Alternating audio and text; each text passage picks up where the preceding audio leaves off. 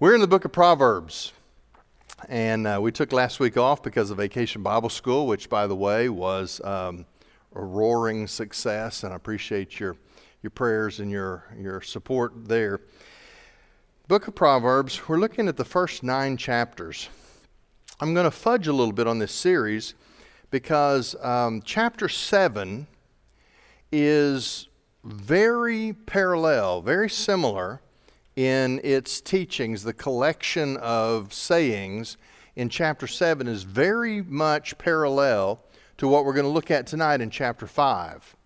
So I'm going to teach chapter 5 tonight, and then I'm just going to footnote you over to chapter 7, and I'm going to let you read chapter 7 on your own. They're consistent. In fact, it would fit real well if 5 and 7 were actually side by side. So then the next 3 weeks, we'll look at chapter 6 next week. Then we'll look at chapters 8 and 9 on the last 2 Wednesday nights. Then we'll have a bit of a summer break in August before we start back with our fall scheduling on August the 24th. So that's our Wednesday schedule, and just to let you see how I'm going to handle the next few weeks of Proverbs. We're essentially halfway through this series, and so tonight I want to look at chapter 5.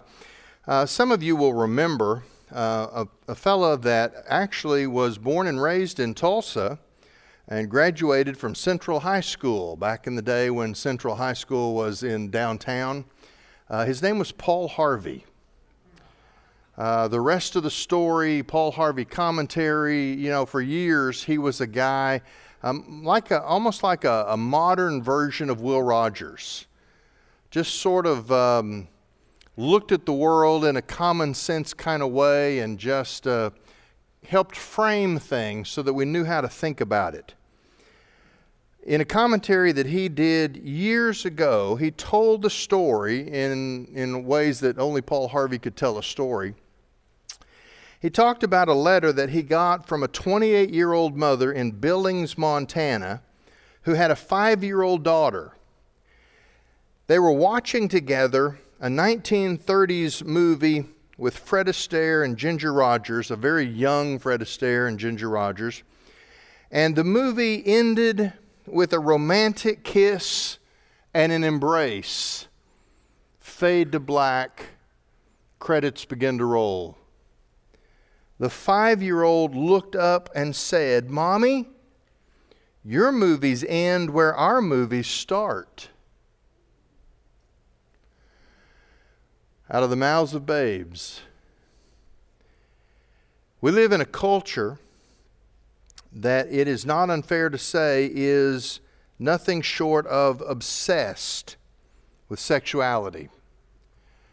It has created it's been framed in terms of a sexual revolution, but what we've seen is the revolution of what started in the 60s as free love has begun to cannibalize the very culture that produced it.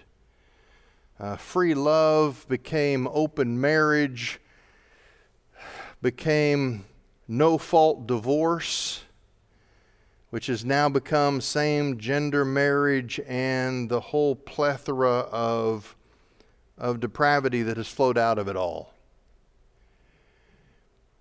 Proverbs is a book about wisdom, about truth applied in practical ways so that we live life in a way that best works.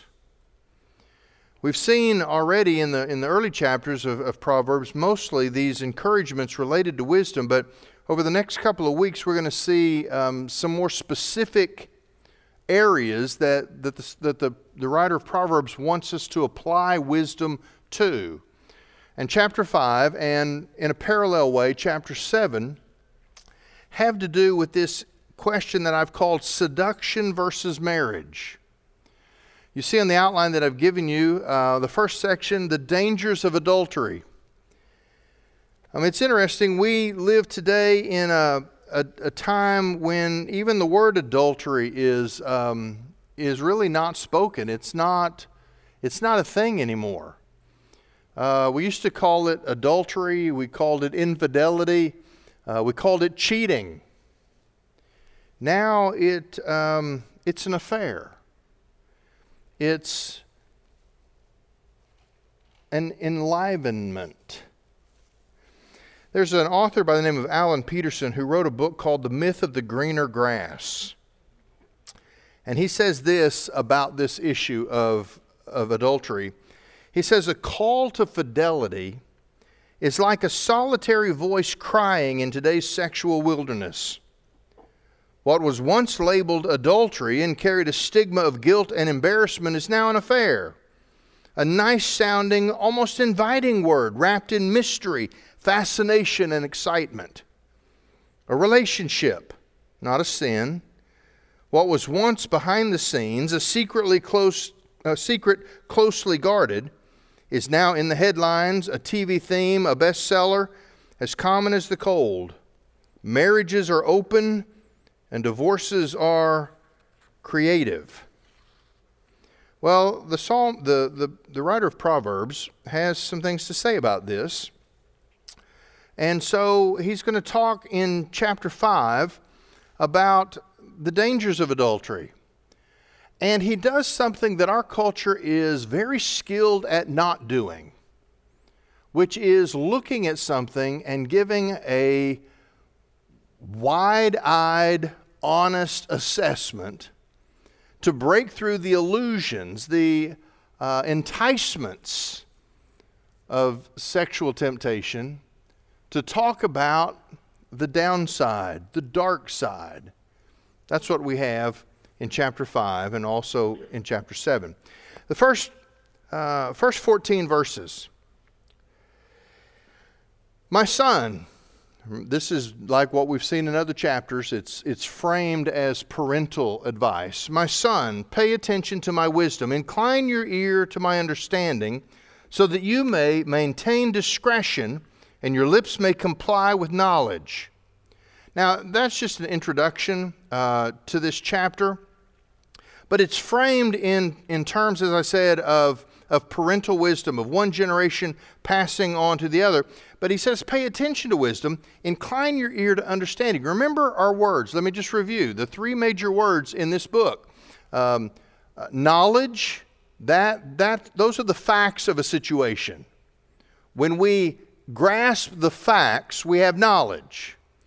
But when we have a spiritual framework that allows us to put the facts in an order that makes sense of them, then we have understanding. Once we've taken the facts of knowledge and we've framed them in a way that they make sense according to what's true, that understanding then produces wisdom, which is the practical, the ethical way that we then live our life based on the facts that we know and the understanding. Now, we live in a generation that typically does not display wisdom. Why? Do we not have the facts? No. If anything, we're assaulted by facts. We have plenty of facts. We just don't have any understanding. And you can't get from knowledge or facts to wisdom without understanding, and that is inherently a spiritual endeavor. The book of Proverbs is written to the person who is trying to make sense of the world around them from the framework of the nature and the character of God by which all things are measured.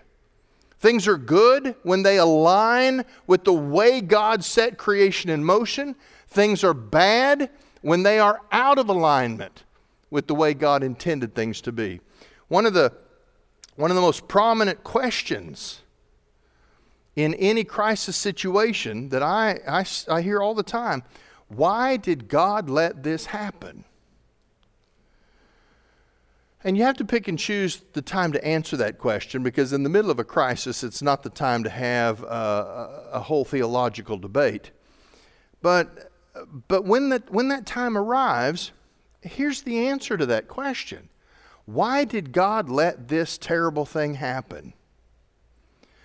The fact of the matter is, God created the world to operate correctly. man chose a different path. When bad things happen, it's not God somehow being vengeful or even God being negligent. It is the world that we have chosen, but we blame God so that we don't have to take responsibility for it. Why did God let this happen? You know, when your car stops working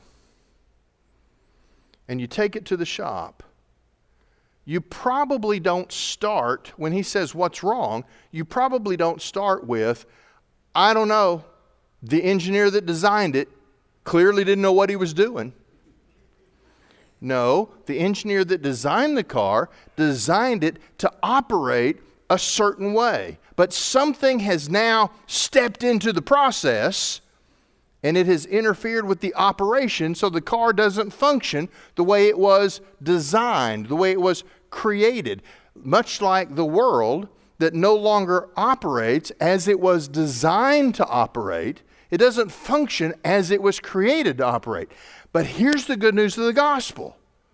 Not only are we going to be transformed, but the creation is going to be transformed. One of these days, we're going to work, we're going to labor without the curse of sin, which does what? Produces frustration in our labor, produces opposition to our hard work. One of these days, we're going to live to see the world the way it was meant to operate. We're going to drive this car, and it is going to be the smooth ride that it was designed to be. Until then, we have to have wisdom to know how to make sense of the facts of the way things are so that we can live a life that is as close as possible to the design that God not only built into creation, but the design that He built into us. Incline your ear to my understanding so that you may maintain discretion and your lips may comply with knowledge. In other words, your mind and your speech will be consistent with this truth that I'm handing you. Okay, that's introduction. Here we go with the instruction. Verse 3, for the lips of an adulteress drip honey, and her speech is smoother than oil. But in the end, she is bitter as wormwood, sharp as a two-edged sword. Her feet go down to death. Her steps take hold of Sheol. She does not ponder the path of life. Her ways are unstable, but she does not know it. Let's talk about this. He sets the stage by, he's going to talk about sexual immorality, but he begins with a specific example of the temptation of a prostitute. Someone who intentionally is trying to seduce a young man off of the main path of his life onto a side street where she can in effect steal his very life from him. Look at the description here. She speaks, or her lips drip with honey, and her speech is smoother than oil. That means it's a poetic way of saying that her presentation is actually appealing. It's filled with promise. It's filled with excitement. It's filled with fascination. It's filled with imagination. She plays to the imagination of our sinful nature, and she suggests things that we think will be the greatest thing ever. But, verse 4, but in the end she is bitter as wormwood, sharp as a two-edged sword. Now, what's fascinating about this is you have to understand the way poetry works in the Hebrew language. Hebrew poetry is all about contrasts and play on words, the use of language. I want you to see this. The lips of an adulteress drip honey. That suggests almost the taste of a kiss, sweet as honey. And yet the parallel is in verse 4, but in the end she is bitter as wormwood. Wormwood was a bitter, horrible taste. So the promise is the sweetness of honey, but the reality is the regret of bitterness. Well, then the last part of each of those verses parallel as well, but this is what I want you to see. Her speech is smoother than oil. In other words, her verbal presentation is slick. It's smooth. But here's the parallel: sharp as a two-edged sword. The reason that's a parallel, in ancient Hebrew, it's translated here sharp as a two-edged sword, but we lose the poetry in the translation. Because what the phrase actually means in Hebrew, swords had a sharpened edge on both sides, a two-edged sword. You understand what that is. But those edges of a sword were referred to as mouths. So literally, a sword has two mouths. And those mouths, and this is the language that Hebrew uses, in battle, those mouths eat the enemy. So he's using this parallel because what comes out of her mouth appears to be enticing and inviting and exciting. But it's really like the mouth of a sword that eats whatever it touches, slices through, destroys whatever it touches. We lose that poetry in the English translation, but I love the way these verses are built because it's designed to not only be picturesque, but it's designed to be incredibly memorable as a means of transferring advice. Verse 5 and 6 have the same kind of parallel. Verse 5 says, her feet go down to death. The first part of verse 6 is, she does not ponder the path of life. That is, death, well, let's read the second lines. Verse 6, her ways are, verse 5, her steps take hold of Sheol. Verse 6, her ways are unstable and she does not know it. In other words, verse 5 says that death and the grave mark the road that the prostitute travels. Verse 6 says she is headed to a destination that she doesn't even think about. She doesn't ponder what's at the end of the road that she's on. In fact, the instability of the life that she offers, she herself doesn't even know what's going to happen. She's unaware of her own destiny, much less the destiny of those that she pulls into her temptation. This is the very opposite of wisdom. To live daily with no thought of what the end of this road is, with no consideration of how my choices for the day, my actions for the week will play out in tangible results.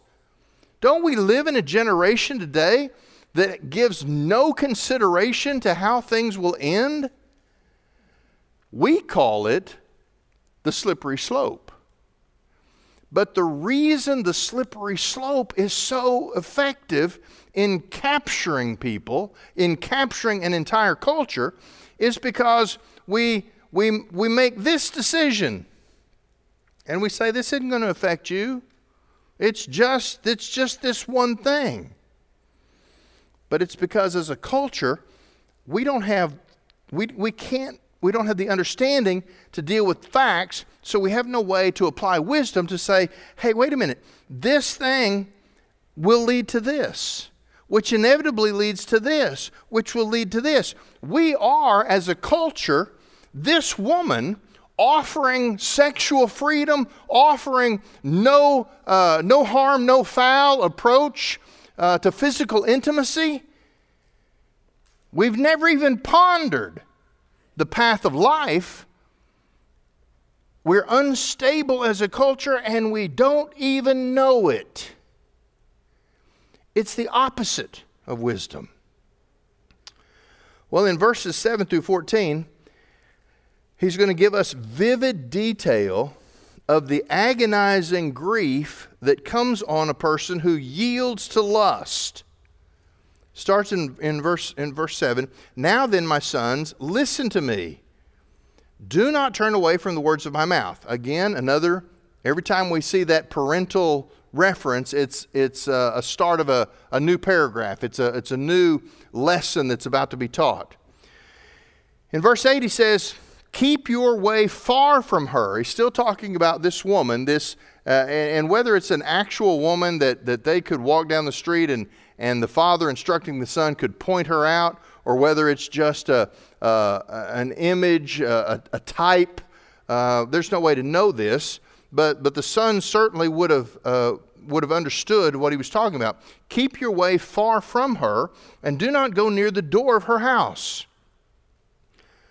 This adulteress, this prostitute from the earlier verses, he's saying, listen, stay away from her part of town. Here's the thing.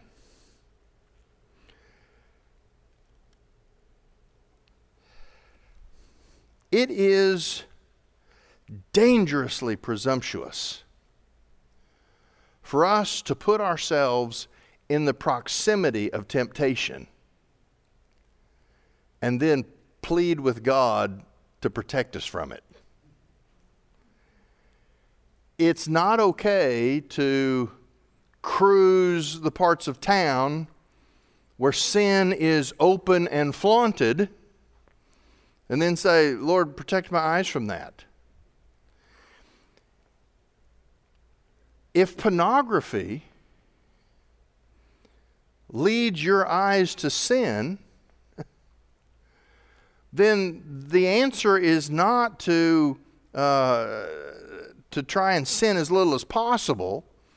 When Joseph was in the book of Genesis, when Joseph was serving in the house of Potiphar, and the master's wife continually flirts until one day she actually makes a proposal. She makes a pass at Joseph.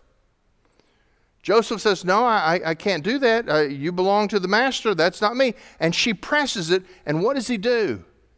He runs away. He literally flees. The New Testament says that explicitly. Flee from immorality. It doesn't say, hang around and practice your willpower. But we think that's what it means. Well, I'm strong enough. Listen, if you view things on your telephone, on your phone, your smartphone, that you shouldn't view, then you need to get some sort of accountability for your phone usage. Quit telling yourself, because see, that voice in your head that says, you can handle this, you can stop anytime you want to. Listen, that's the liar who knows he's just tightening the noose. The idea here, he says, if you don't want to be tempted by the prostitute, don't go to her part of town. You don't want to be tempted by pornography, go out of your way to establish boundaries so that if a look leads to sin, don't get close enough to look. Verse 9. Otherwise, meaning if you choose to just rely on your own willpower, otherwise, you will give your vigor to others and your years to the cruel one, and strangers will be filled with your strength, and your hard-earned possessions will go to the house of a foreigner. Interesting. In verse 9, it says, you will give your vigor to others, meaning your best strength in life. In other words, you're expending your God-given physical strength on useless activities. It's the opposite, again, the opposite of wisdom. You're going to not only give away your vigor, but your years to the cruel one. In other words, he's talking about your enthusiasm for life. It's not just physical vigor. The word means, it's broader than that. It means not just your energy to live and to function physically, but in a sense, your energy to live life. What we don't tell ourselves, that the Bible tells us very clearly, is that sin sucks the life right out of us. It always promises more and delivers less. That's the nature of temptation. But as we invest our energy, as we invest our time, as we invest the enthusiasm of life, what ends up with is we lose all of those things. You know, I think isn't it an old Clint Eastwood movie somewhere with the line, it's not the years, it's the mileage. You know, we talk about, we use horse terms sometimes. We say, man, that guy looks like he was rode hard and put up wet. Well, that's what a life of sin does to you. It doesn't give you life, it sucks life out of you. And that's what's being suggested here. To give in to these temptations is to give your vigor, your enthusiasm for life to other people, and your years to the cruel one. In a sense, to waste your years. Verse 10, and strangers will be filled with your strength, and your hard-earned possessions will go to the house of a foreigner. In other words, to pursue this life of lust, of sexual immorality, is to not only lose your self-respect, it's not only to lose your physical vigor, it's not only to lose your enthusiasm for life, but frankly, it's to lose your money. Sin is much more expensive than you realize up front. And because sin becomes habitual, that money just keeps following the sin. He's using the imagery here of sexual immorality, in particular prostitute, but the principles here apply to anything that we commit to that steals our livelihood, takes away what God has given us that was intended for things so much better. Verse 11, he says, and you will groan in the end when your flesh and your body are consumed. Now this is an interesting verse. I spent some time here. Poetically, it might mean simply your life comes to a sad ending. You look back and it just doesn't have what you hoped it would have. It might, however, actually be related to disease, suggesting that in one way or another, sexual immorality often can produce actual diseases that destroy the body. You can actually physically damage yourself with this lifestyle of unrestrained pursuit of gratification. Now, verse 12 and 13 is really kind of the summary here. And you say, how I hated instruction. Now, this is at the end of your life. He's telling what the end of a life that is lived in pursuit of this kind of sexual gratification. In the end of your life, how I hated instruction, and my heart disdainfully rejected rebuke. I did not listen to the voice of my teachers, nor incline my ear to my instructors. I was almost in total ruin in the midst of the assembly and congregation. You know what these verses are? These are deathbed regrets. This is, think about the final words that we have from the Apostle Paul. The last letter from Paul that we have in the New Testament is the book of 2 Timothy, and chapter 4 is really Paul's swan song. He's writing to Timothy with little expectation that that he may be able to see him. He says, I've run the race. I've fought the fight. I've completed the course that's in front of me. Even now I'm being poured out like a drink offering. Means that what was left of his life is now being exhausted. He's being used up. And yet, There's no regret in Paul's life. I mean, Paul is writing this letter from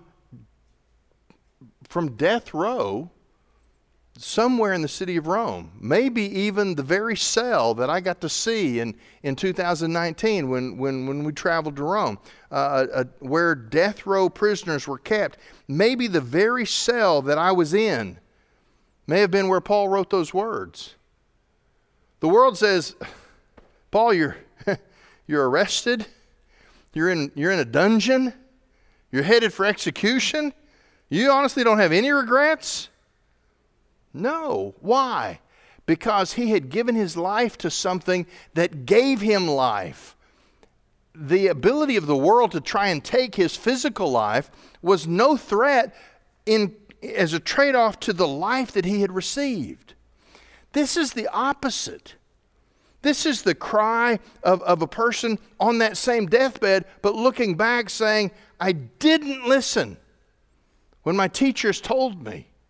I had the facts, but I didn't listen so I could gain understanding. And without understanding, I never lived by wisdom. And so my life was a waste. It didn't produce anything worthwhile. I was almost in total ruin in the midst of the assembly and congregation. What does that mean? It means he not only had these regrets that haunted him, but he dies as a man who is socially ashamed of himself. That is, he not only was a failure as an individual, but he sees at the close of his life that he was even a failure as a contributing part of the people that God had assigned him to for his life.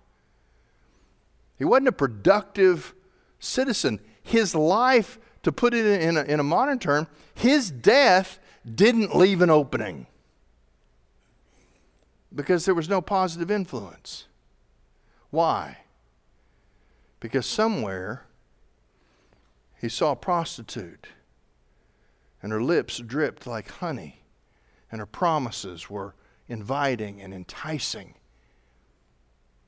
And he looked at that set of facts, but he never had the understanding to evaluate them or make sense of them. So he didn't have the wisdom to respond to them. And what he got was a life lived in pursuit of his own gratification. Now, where does this all come from? Well, let me take you to something very interesting. We know these chapters, these early chapters were compiled by Solomon. Go to 1 Kings chapter 11. 1 Kings chapter 11.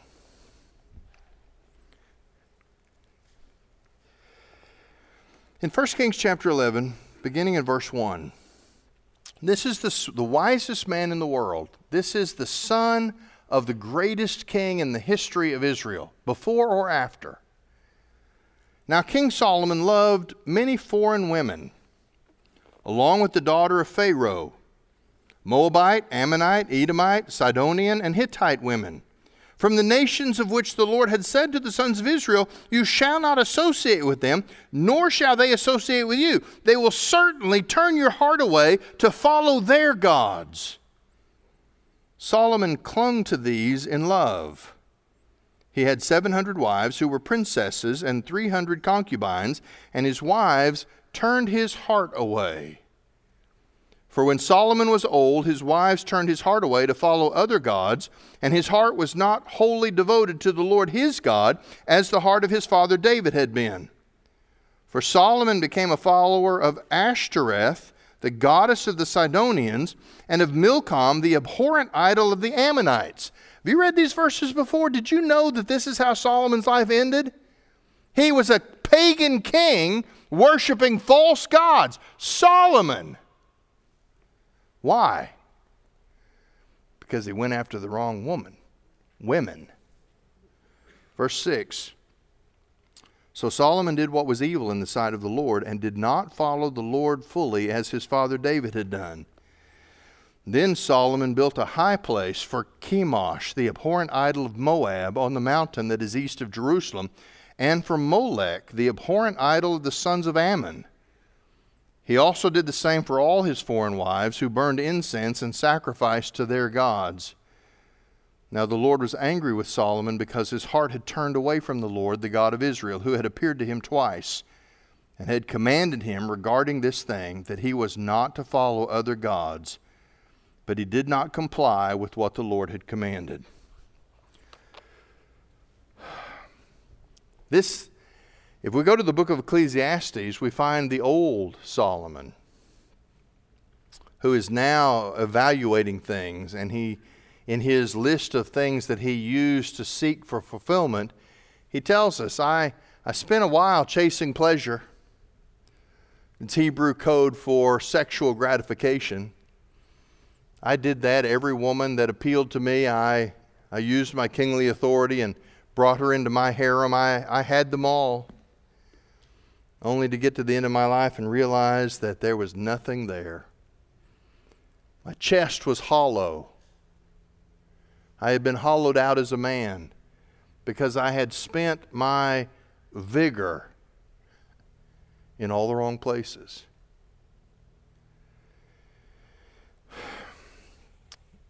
We are told that I've actually read arguments that adultery is, by any other name, it's usually called other things, open marriage or whatever. Our psychologists tell us that it's helpful. It creates a charge, a little bit of a thrill that keeps your marriage fresh. Here's my question.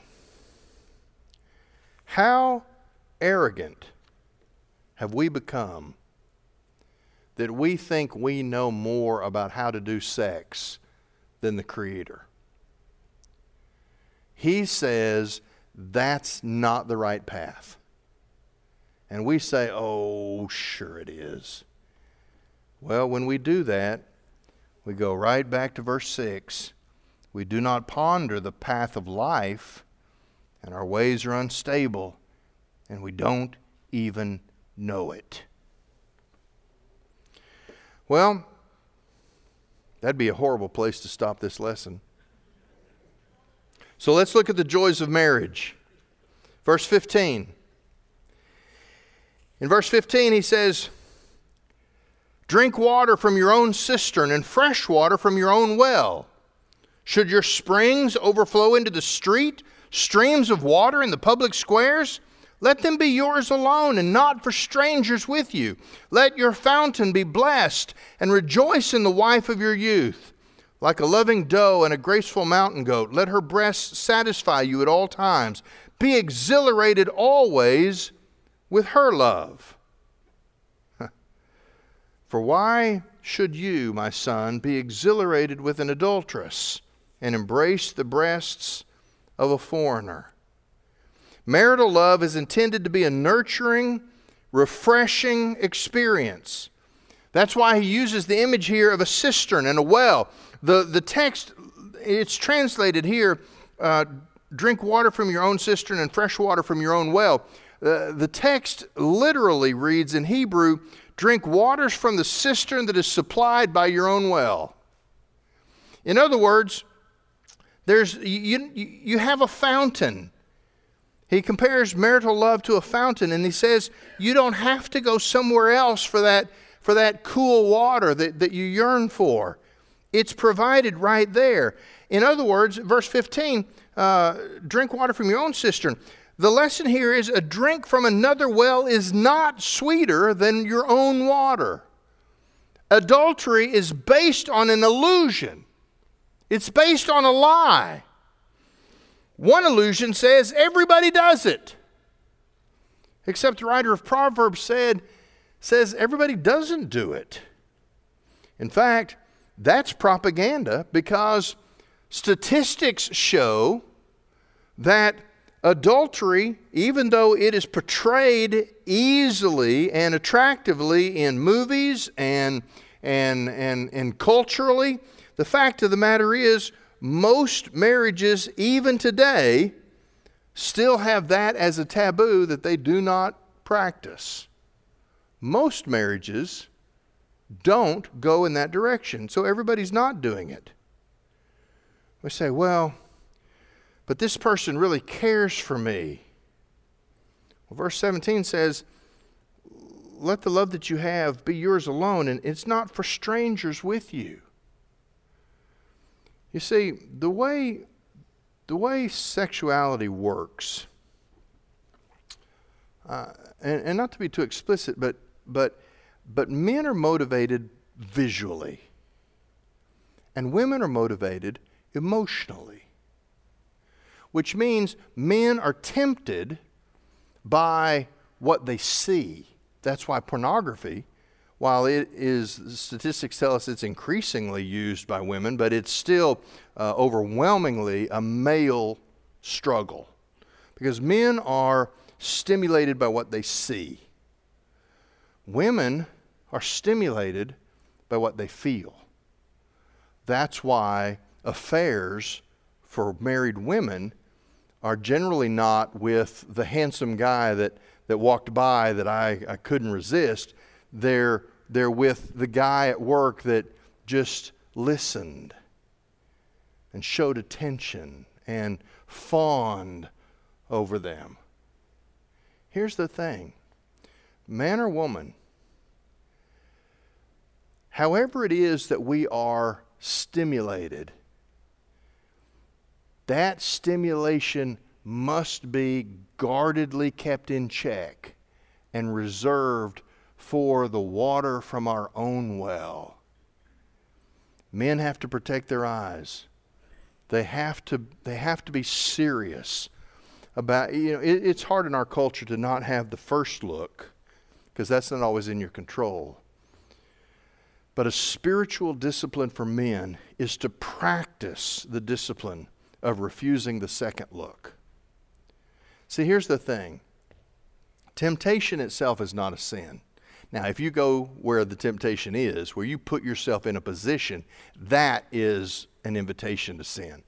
But just in the general course of the day, temptation is not a sin. Martin Luther put it this way. Temptation is like a bird that flies over your head. It's not a sin to be tempted by sin. But when you let that bird nest in your hair, in other words, when you take the temptation and you nurture it mentally, and you ponder it and you chew on it and you play it out in your mind how it could unfold, well, buddy, you're already on a path that is not going to end well. And whether it's what men see or what women feel, the point is the same. Guard what you give to other people, your attention or your need for attention, because it's designed for an intimacy in marriage. It adds excitement. Well, verse 19 says, be exhilarated always with the love of the wife of your youth. Marriage is designed to have excitement. If you need excitement in your marriage, that is something that you fix with husband and wife together. It's not something that you fix by going outside the home.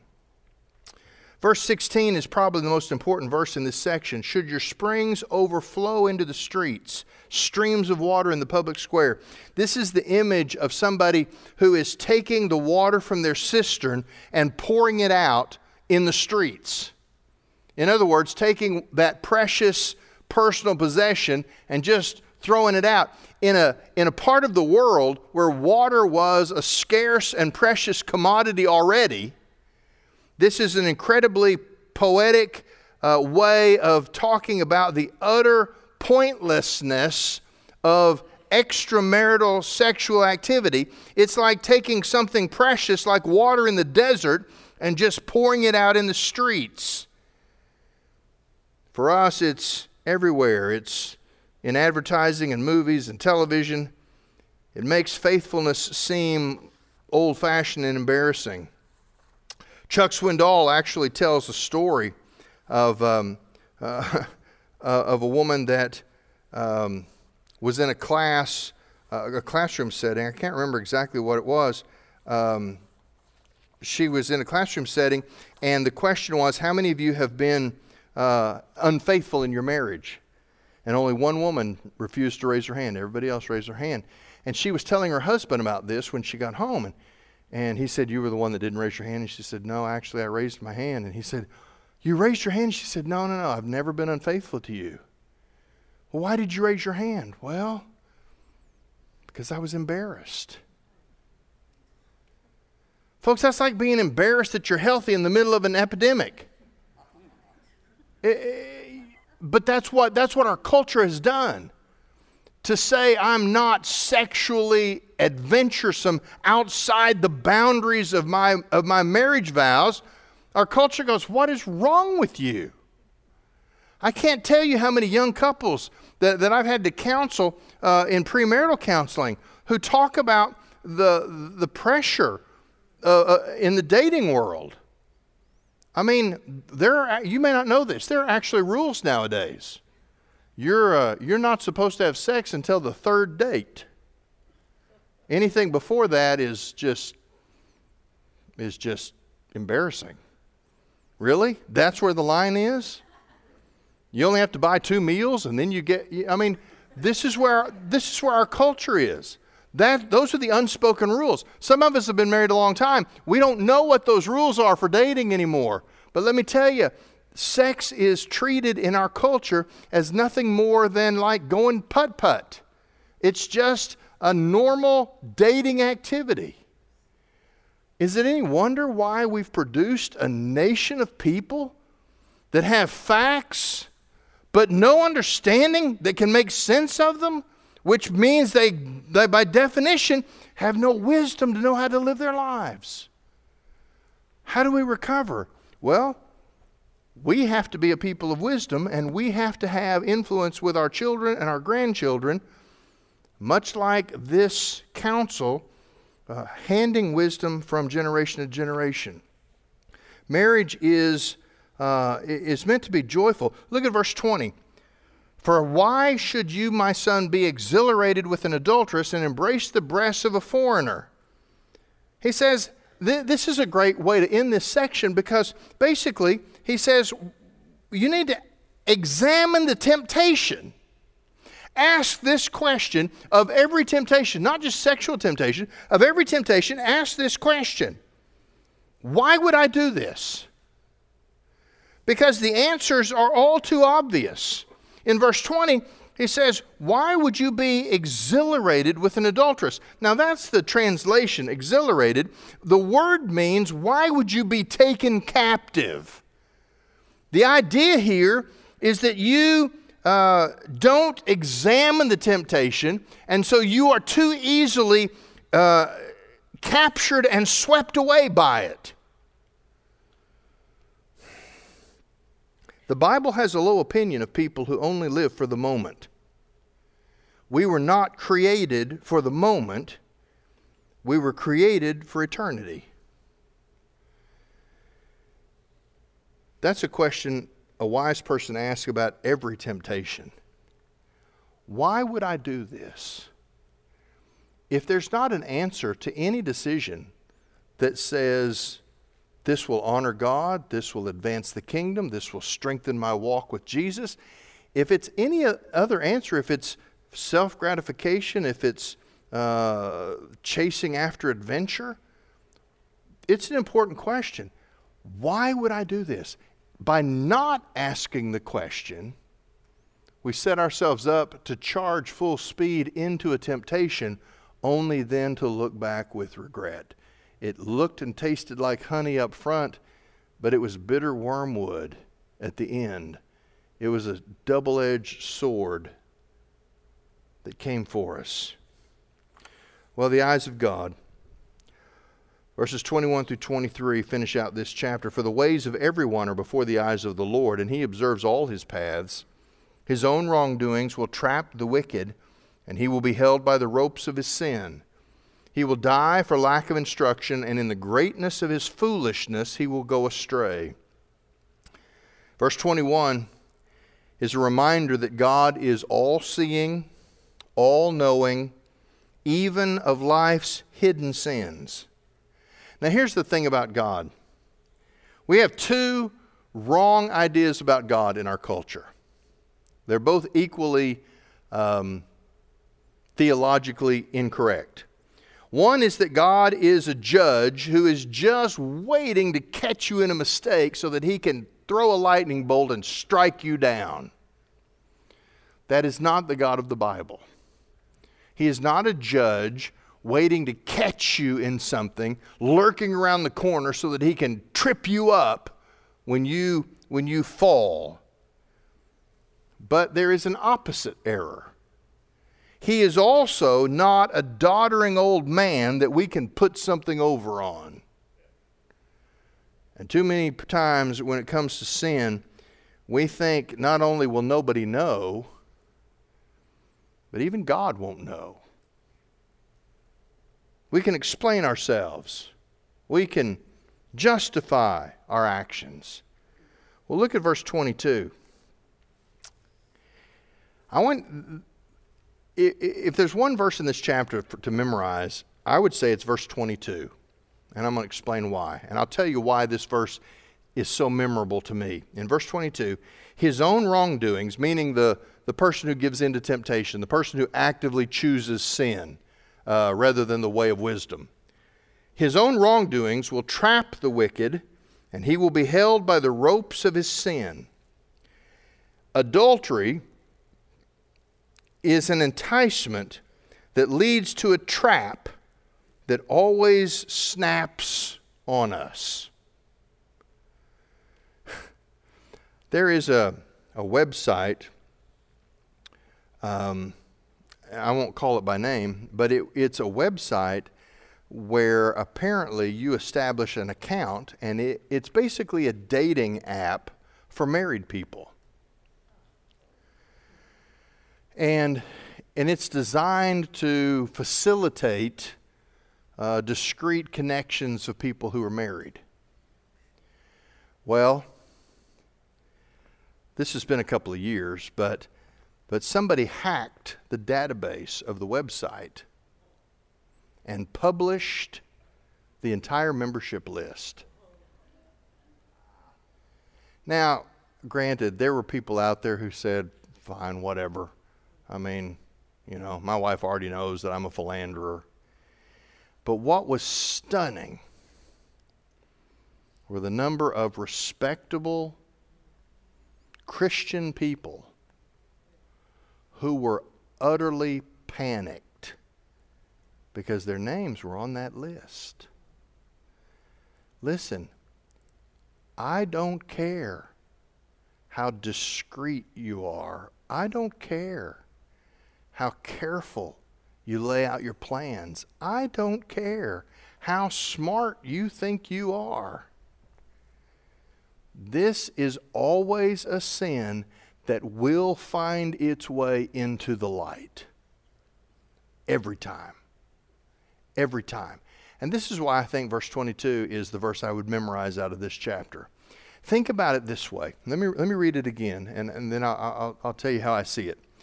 His own wrongdoings will trap the wicked, and he will be held by the ropes of his sin. This verse for me, let's go over. Let me read this verse. Romans chapter 8, verse 28. You probably already know this verse. Romans 8:28 says, "And we know that God causes all things to work together for good to those who love God and to those who are called according to his purpose." Okay? We know that all things work together for good to those who love God, to those who are called according to his purpose. Now, Proverbs 5:22. His own wrongdoings will trap the wicked, and he will be held by the ropes of his sin. Do you know what I see in Proverbs 5:22? Proverbs 5:22 is Romans 8:28 in reverse. God works out everything for good. He doesn't say that everything is good, but he works it out for the good for those who are walking with him. Back to Joseph. Joseph gets thrown in a well by his brothers, sold into slavery. He goes to Potiphar's house. He maintains his sexual integrity when he's tempted by Potiphar's wife, which only lands him in prison. But we know how the story ends. And in chapter 50, when his brothers come to him after their father dies and they say, listen, we want to be right with you. Don't punish us for what we did. And he says in Genesis chapter 50, listen, what you guys did, you meant for evil, but God meant it for good. You see, when we're walking with God, He takes even the bad stuff and He shapes it so that good comes out of it. But when we're not walking with God, when we're pursuing things that are the opposite of wisdom, it's the reverse that takes over. And now you're trapped by the wicked and you're held by the ropes of your own sin. Romans 8:28 in reverse. Well, the last verse, verse 23. He will die for lack of instruction, and in the greatness of his foolishness, or that word sometimes translated folly. In the greatness of his folly, he will go astray. Go astray has the idea of perishing from lack of self-control. I would put it this way. This is the Gabbert translation. I'm not a Hebrew scholar. I just know enough to sort of get by. But in the Gabbert translation, he will die for lack of instruction. Now, what's instruction? Instruction is not the facts. Instruction is the understanding. That's the process of gaining the ability to assess the facts. He will die for lack of instruction. He didn't have understanding. And here's my translation.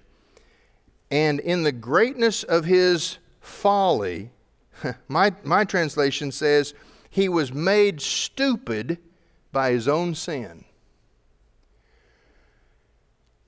Tattoo this on your thigh if you need to. A simple rule of thumb that you should always remember. Sin makes you stupid. Always. Always. It is the opposite of wisdom.